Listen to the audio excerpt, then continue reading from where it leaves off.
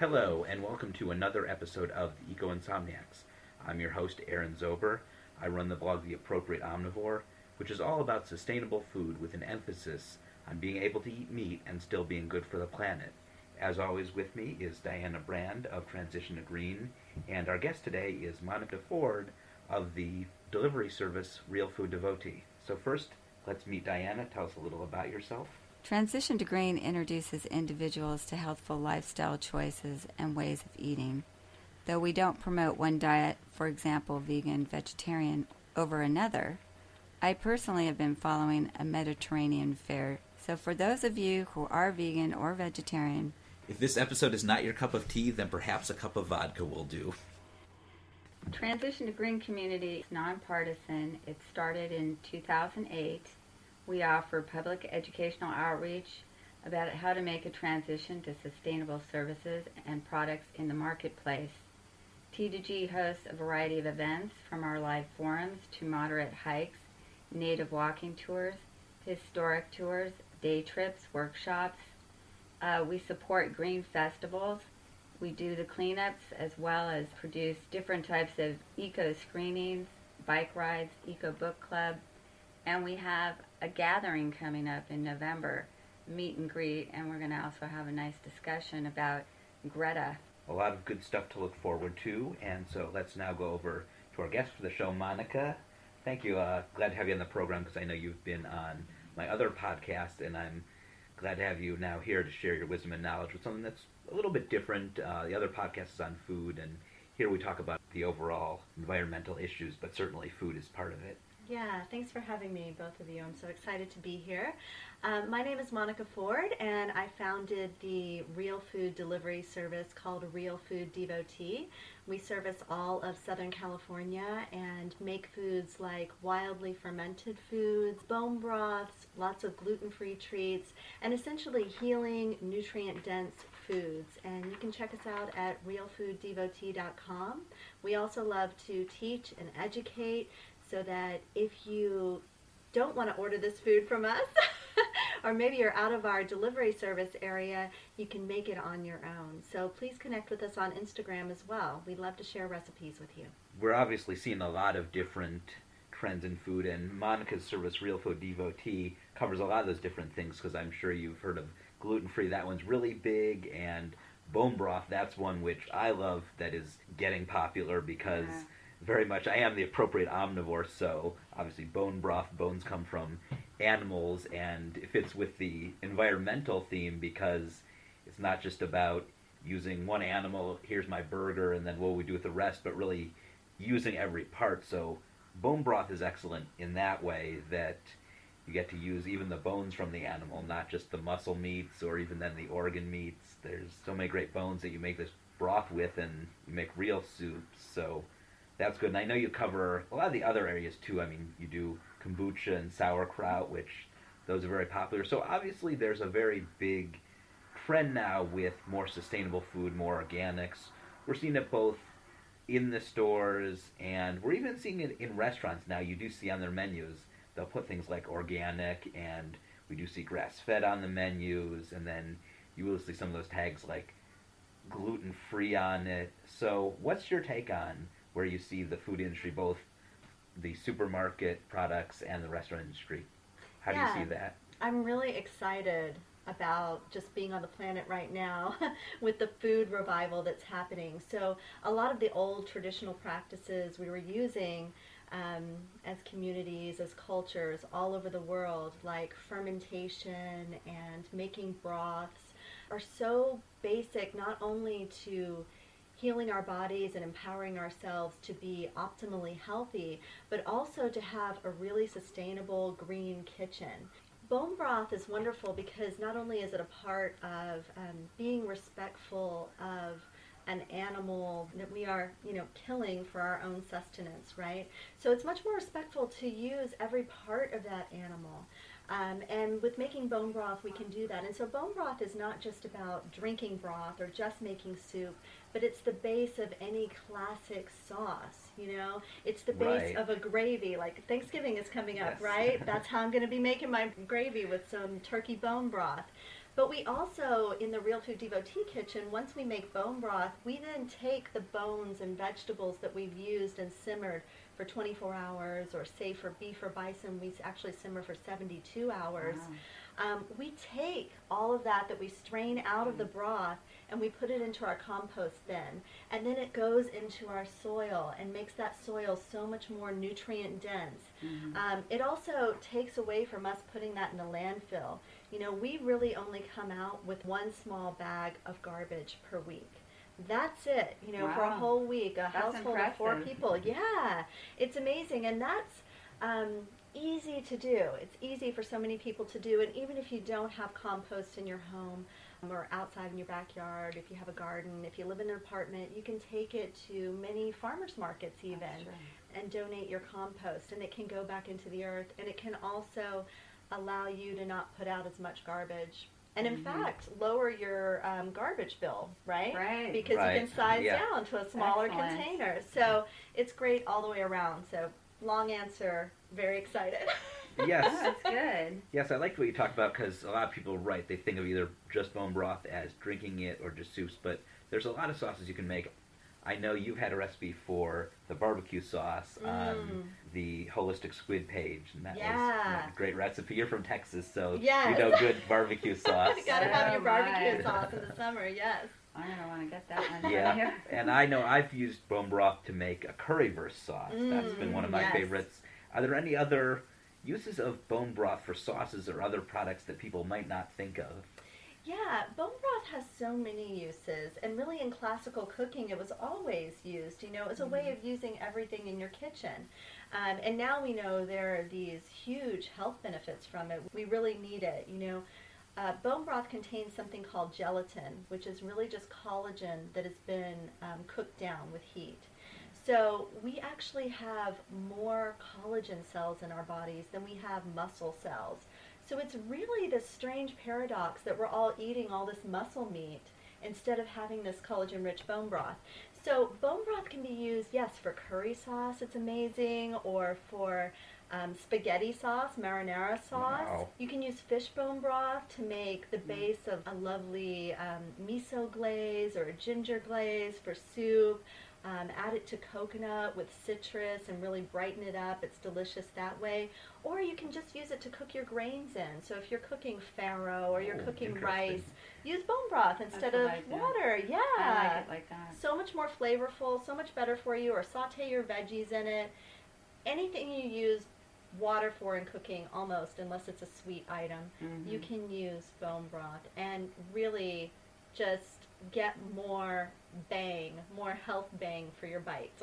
I like that you talked about cooking your grains in it. So this again proves my theory that grains are really only a way of getting to other foods, basically, because I think a lot of use of grains is a way of getting to butter. So it's often a lot of ways of getting actually to the animal products. I'm not anti-grain. I enjoy them. But if I had to lose one of the 4 food groups, I think grains could go, because really, what grain is exciting on its own? I love grains. I But disagree. really, you like there's a grain you could eat without mixed with like a fruit, vegetable, or meat.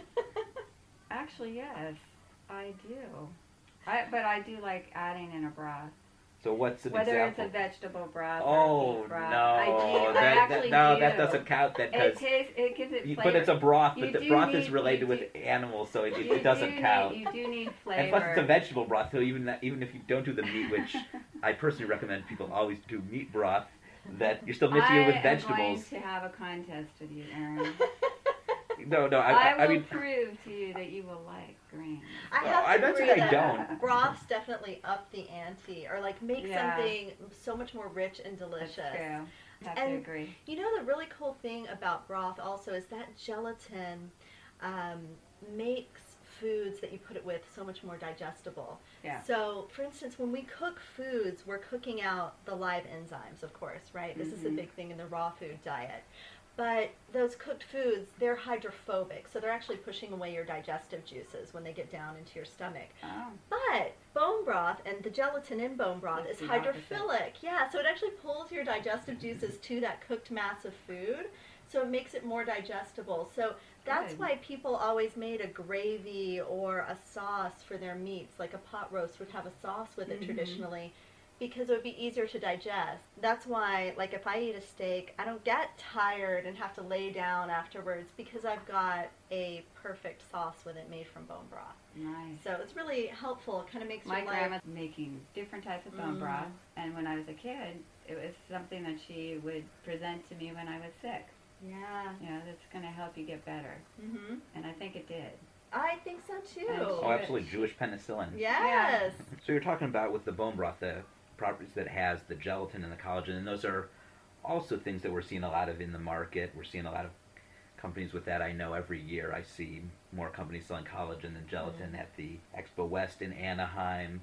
So that gets into then, we are seeing a lot of more eco companies. And what is your thought on them? Do you think a company can be eco if it expands really wide, like some of these are doing? Yeah, I think that's possible. It just depends on what your core mission is. Is your mission as a company to do good and do well? You know, to be profitable and have a good purpose in the world.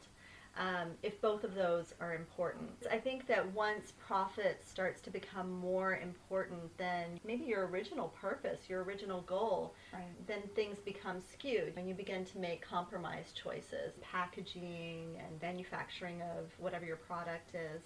So if that can be one of your core principles, and many businesses do this. Yes, right. You're, I think, kind of talking about what's known as a certified B corporation. Yeah, and many that even aren't quite there yet. Sure, because it's a process to actually get that certification. Sure. And you hear that whole thing in the industry of, do we want the certification, whether it's organic or it's certified B or it's grass-fed certification. Sometimes people don't want to get the certifications, and I don't think you should rule them out just because they don't have that in any case. I think one step at a time, and that's probably the best way, especially if you're a small business owner, just to incrementally bring these things in so that you're transitioning to being more eco and sustainable. Yeah, and it feels good for not only the founder, but for the employees as well. Our commercial kitchen, it feels good to work there. You know, it's a really positive environment. We're being respectful to our vendors, the farmers that are bringing us produce. We've gone to their farms, we've met them, we've met their families, we've seen their operation, we've seen how they're regenerating the land and the soil by what they're doing, and how their food is full of nutrients. And then we're taking that food and we're treating it with care, you know, and making things from scratch. And then we're seeing the benefits in our customers as well, who are then really careful with what we're giving them, and they send their jars back to us, and they send the ice packs, and they send the thermal bags back. So it's this amazing reciprocal thing that's happening. Just from a business standpoint, it creates really strong loyalty. Yeah. You know? So people can look at that from a profit perspective too. Absolutely. Yeah. That's the thing, is closing that loop in terms of waste, so that we're continually trying to reuse certain materials in the business. Yeah. So I have an idea that it really hasn't picked up yet, but for instance, cereal boxes, those actually break down very easily, and they're still intact, and they could be sent back to the company that's using them so that they can actually reuse them again.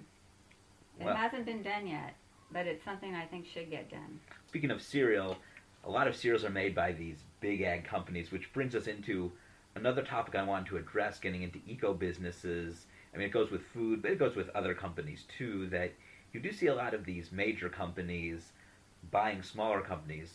So it comes to the question of, can a business still be an eco business if it's owned by a larger company that's maybe not so eco-friendly? I think that's definitely possible. I think one of the ways to do that, and many of us, like artisanal entrepreneurs who are creating products that are ethically sound, environmentally sound, and nutritionally sound, that when we do sell a product or a company to a larger conglomerate, it's important to keep our original goals, the reason that consumers were coming to us in the first place, to keep those within the seller contract, at least for a certain amount of time. Otherwise, I feel like, in a way, we're undermining the very people who partnered with us to make that product a thing in Right. the world. And making those products is part of changing the food system. Making a truly soundly nutritional product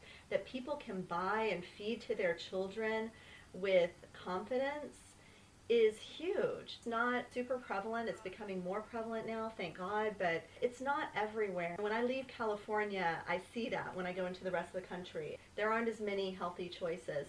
And to just kind of leave all of the people who supported us from the get-go, from when we were making these foods in our own little home kitchens, before we got a big commercial kitchen, to leave those people by the wayside, it's a shame, kind of a betrayal. I see it that way. I mean, I hate to make it super dramatic, but I see it as a consumer betrayal. I can see that too, because that is an important thing to know about when these larger companies buy the smaller eco businesses. These larger companies, they have a lot of distribution, and so that does help them get into stores that maybe some people even in large cities wouldn't shop at. And like you said, we get into smaller cities where sometimes people don't have these natural grocers in their smaller cities, that these large companies distributing them helps them get into everyday stores. So there is a company, it's not really food-based, it's Burt's Bees, and my understanding is they were bought out. And it's Right, larger. Clorox, I believe. Yeah, I think so. So larger company, and they've changed the ingredients. It's no longer really Burt's Bees. And that upset me. Some of the stuff that's in there shouldn't be in there. I think you have to look at it on a case-by-case basis. There are examples like that of Burt's Bees where they do lose quality, but I can think of a lot of examples where they're bought by a larger company and they still maintain their quality. That's good. For instance, Primal Kitchen, which is now owned by Kraft, it's still the same company that when they started. Mark Sisson, who founded it, he's still running. I mean, that's an important thing you have to look at. When they get purchased, does the founder of it get ousted, or kind of like a record label? You've seen records, one of the industries where this happens the most, record labels get bought, but they don't just put all the bands then on the main label. The record labels really remain unique, and that can be done in other businesses too. Also, just staying true to the mission, the original mission from the smaller company. And these larger companies also can be like a really positive thing too, because they have so much buying power that ingredients, it's not necessary to change the ingredients, because they can get those ingredients for much less than maybe I can. Right. You know, because of their huge buying power. Absolutely. Exactly. So the cost can become less and the profit can become greater with a bigger company buying it. How much profit do we need?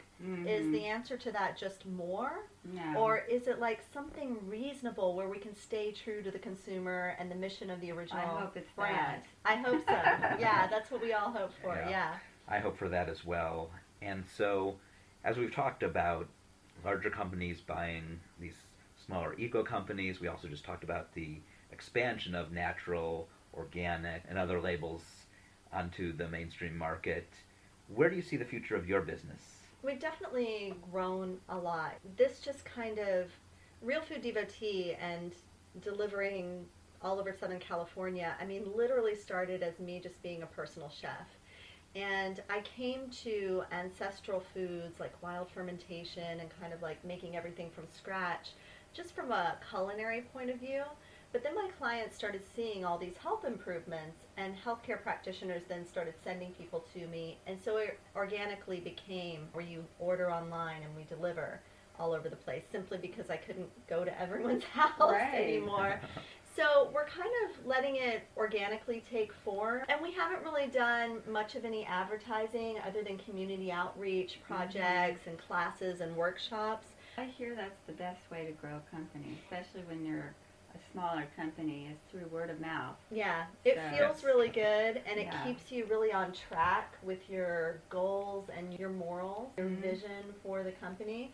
So we're not necessarily looking to be bought up or anything like that. We love serving this community and keeping the role of not only making this food accessible and convenient, and also a convenient way for people to support small farmers. Like if you can't make it to the farmer's market every week, you can purchase food from us, from Real Food Devotee, and you're still supporting those farmers. By us banding together, we're giving small farmers sustainable, stable, financial success. That's you know, great. it's I love amazing. that.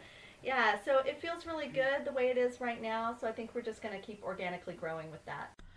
Thank you, Monica. Glad to see that the Real Food Devotee is growing successfully. We're just about out of time for this show, but before we go, first let's head over to Diana one more time. Diana, tell the listeners where they can learn more about Transition to Green. Transition to Green is primarily on meetup.com. That's where we list most of the activities and events that we're doing.